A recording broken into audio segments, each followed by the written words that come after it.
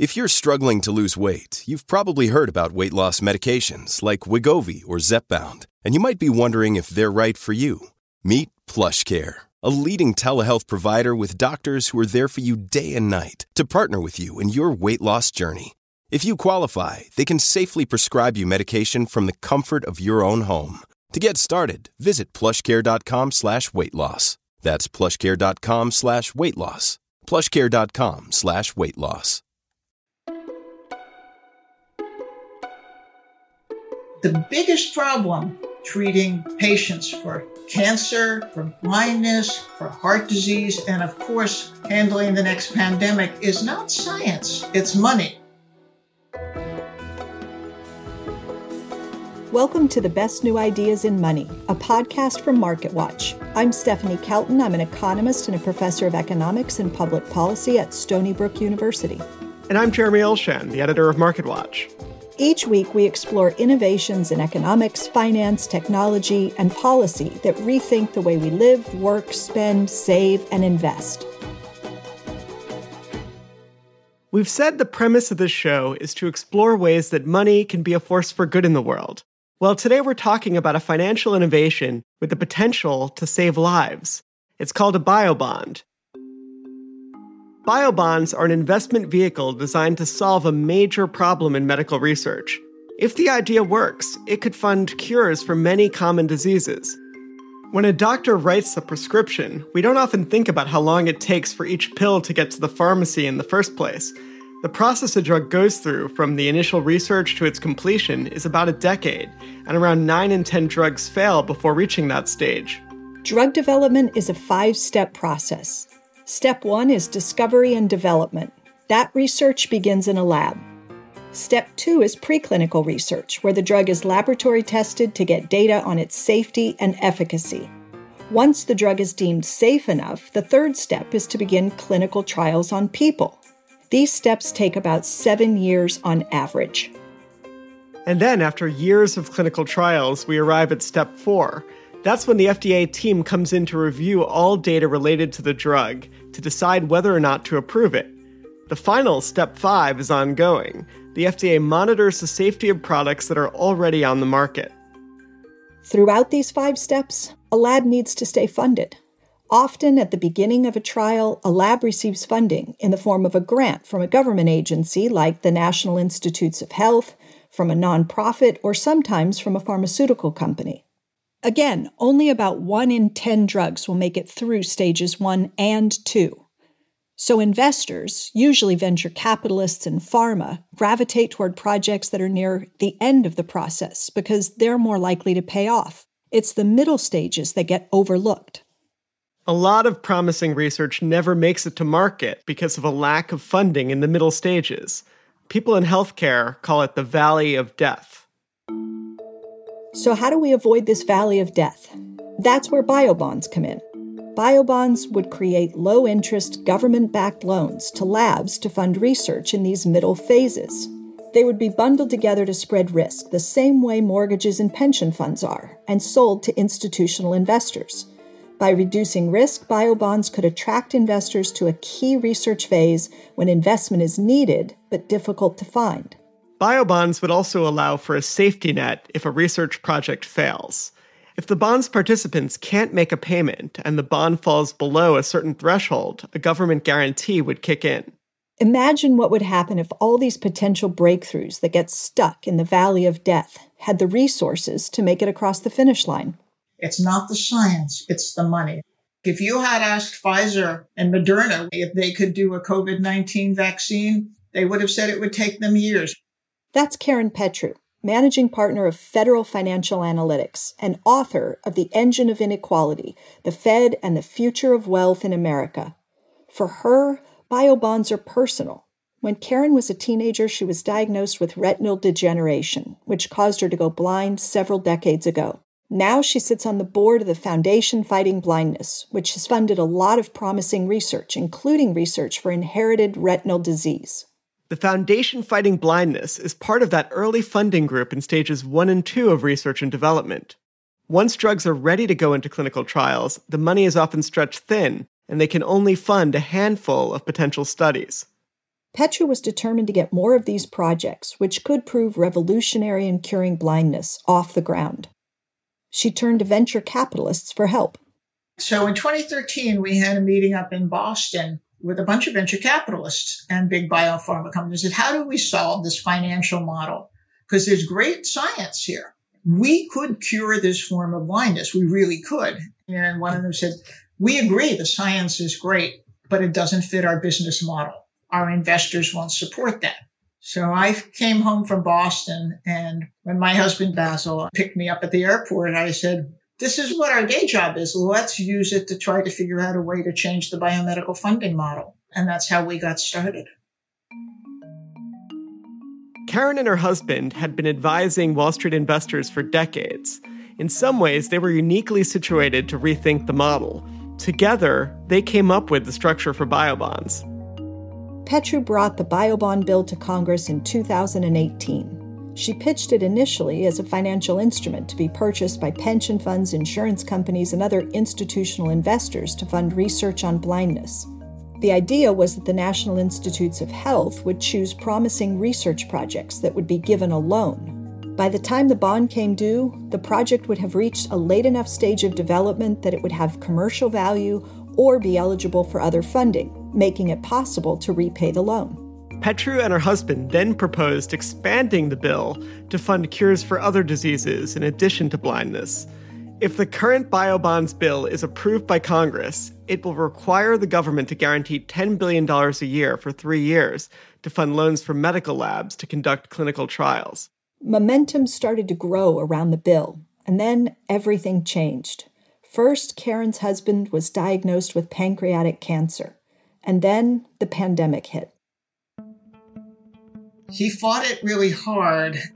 The COVID crisis just stopped the kind of clinical trials that give patients not just hope for themselves, but all of us. Hospitals closed, healthcare facilities closed, but so did biomedical research. I know a great researcher who said that people literally rushed into her lab, took all the rubber gloves, and told her, euthanize your mice. It's over. It's done.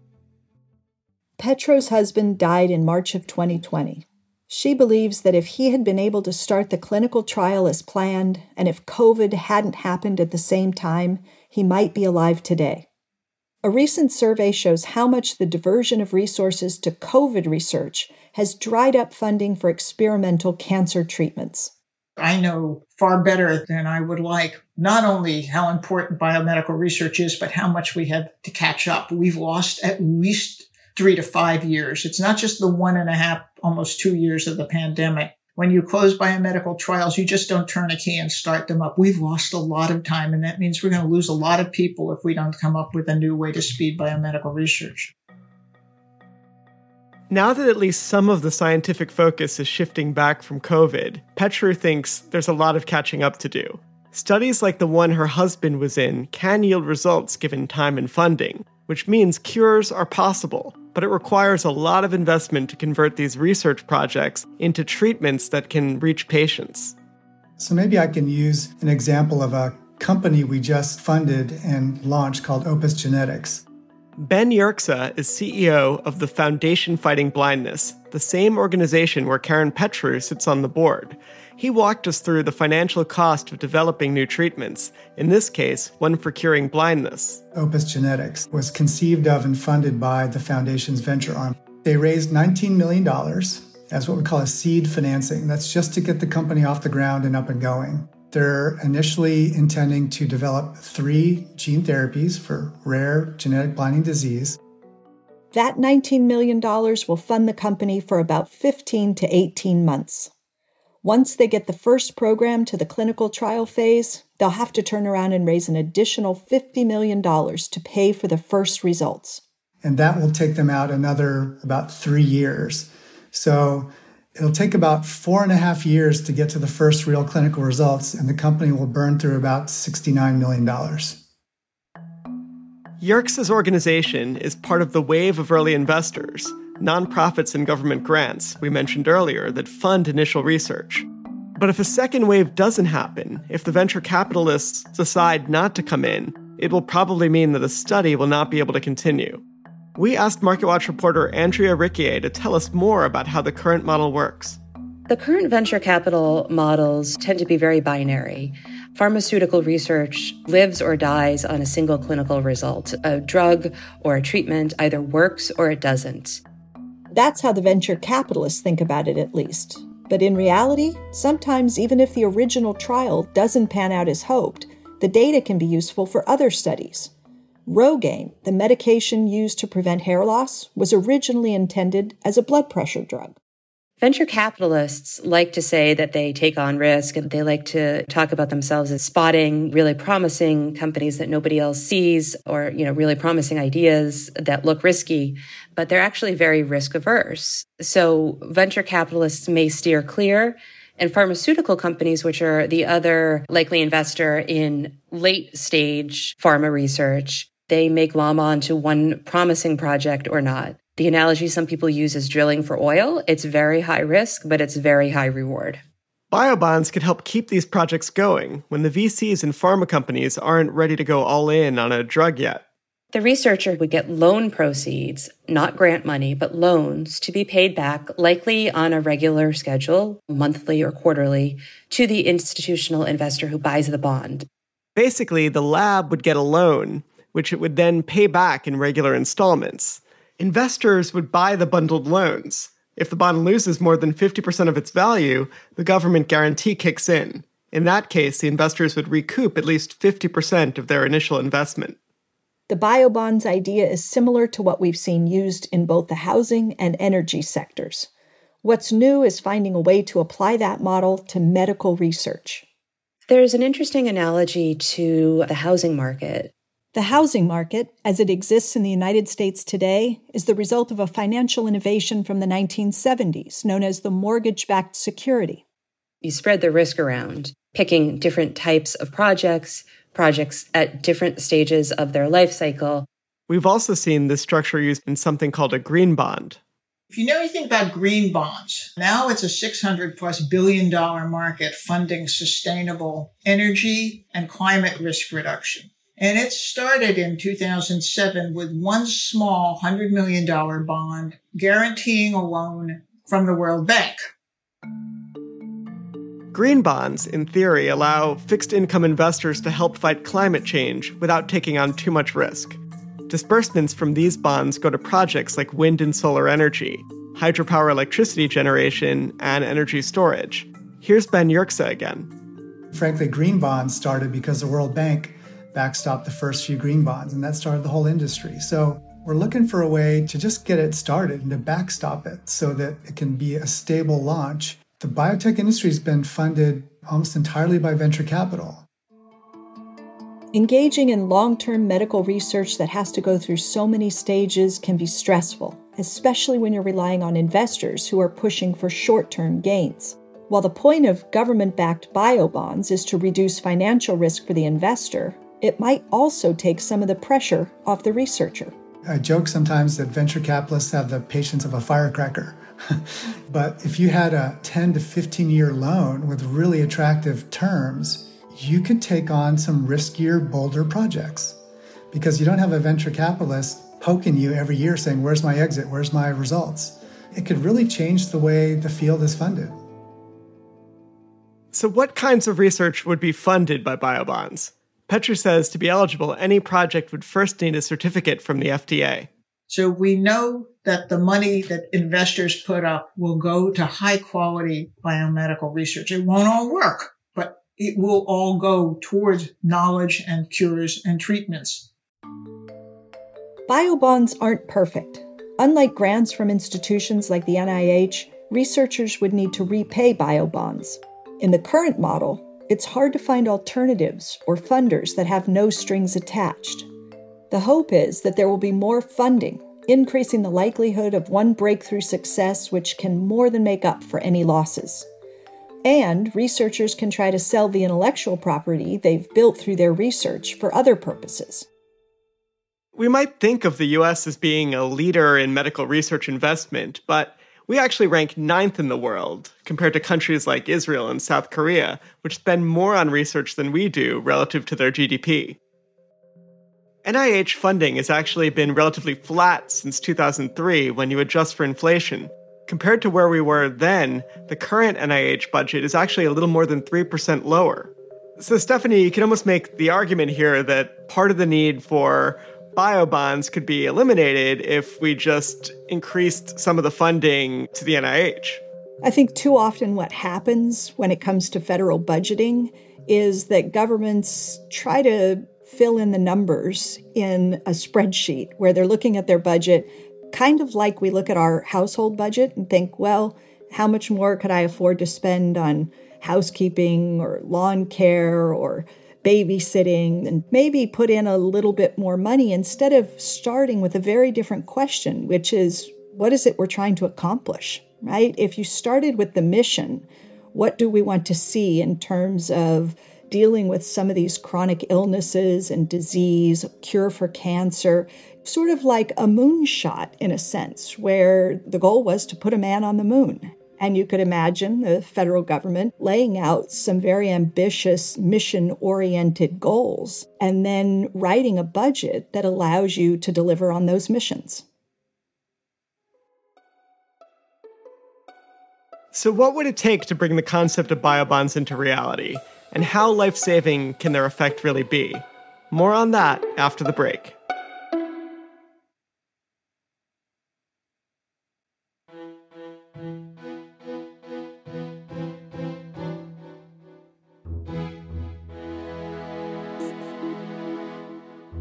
Welcome back to the best new ideas in money.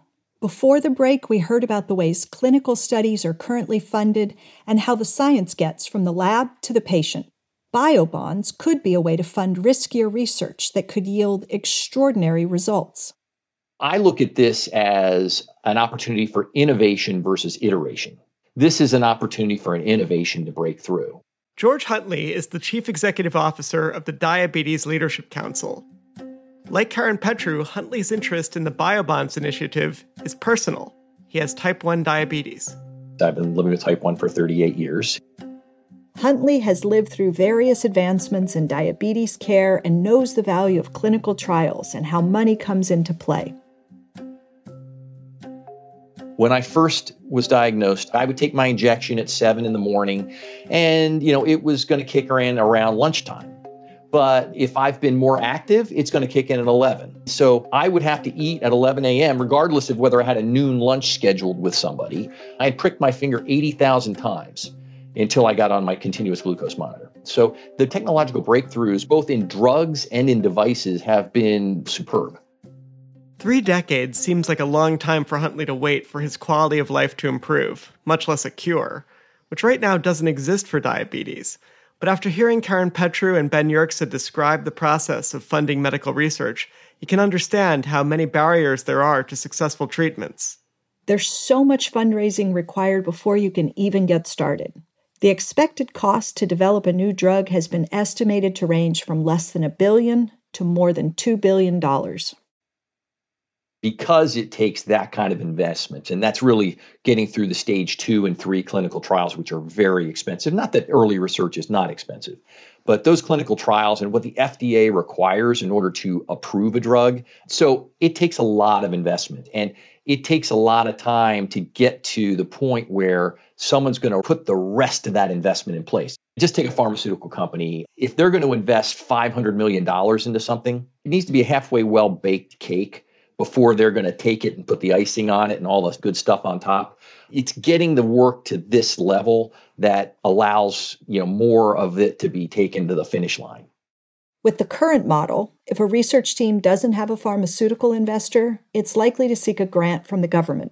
The NIH invests over $41 billion a year in grants to various hospitals and universities for research, often coming in at stage 1 to help get projects off the ground. Think about the ROI for the federal government. If you cure diabetes, as an example, think how much money you save out of Medicare. Think how much money you save out of Medicaid in that process. So the ROI on doing something like this is likely astronomical. Over 10% of the U.S. population has diabetes. $1 out of every $4 in U.S. healthcare costs is spent on caring for people with diabetes. Curing the disease would save $327 billion a year, just in terms of financial cost, to say nothing of the human cost. And that could be just the beginning.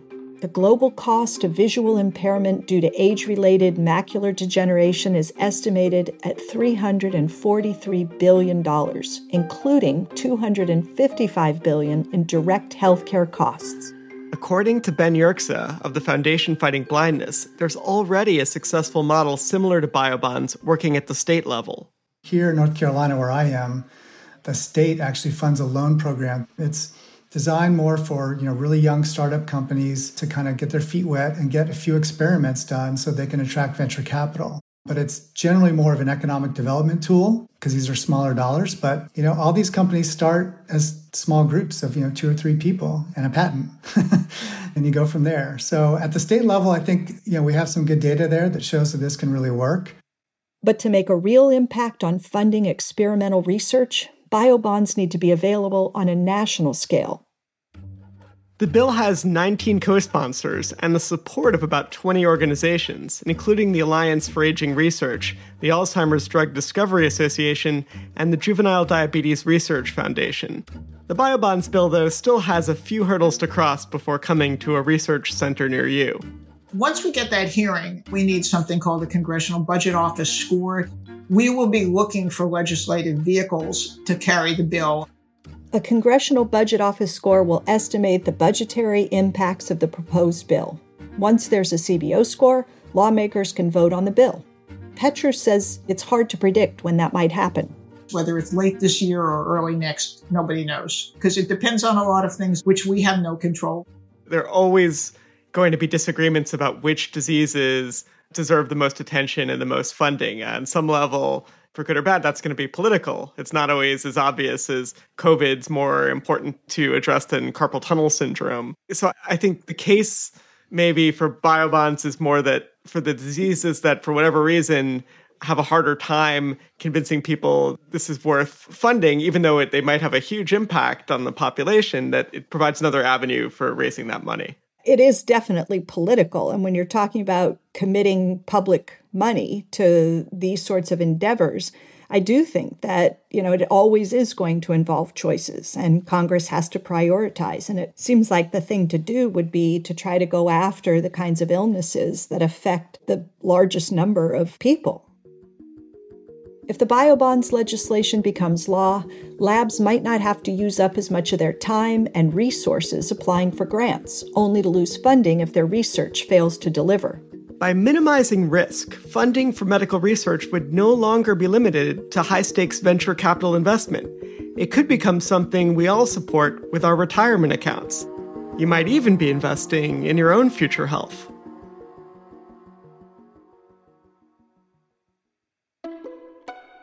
Thanks for listening to the Best New Ideas in Money. You can subscribe to the show on Apple, Spotify, or wherever you listen to podcasts. If you like what you heard, please leave us a review. And if you have ideas for future episodes, drop us a line at bestnewideasinmoney@marketwatch.com. Thanks to Karen Petru, Ben Yerxa, George Huntley, and Andrea Riccier. To learn more about BioBonds, head to marketwatch.com. I'm Stephanie Kelton. And I'm Jeremy Olshan.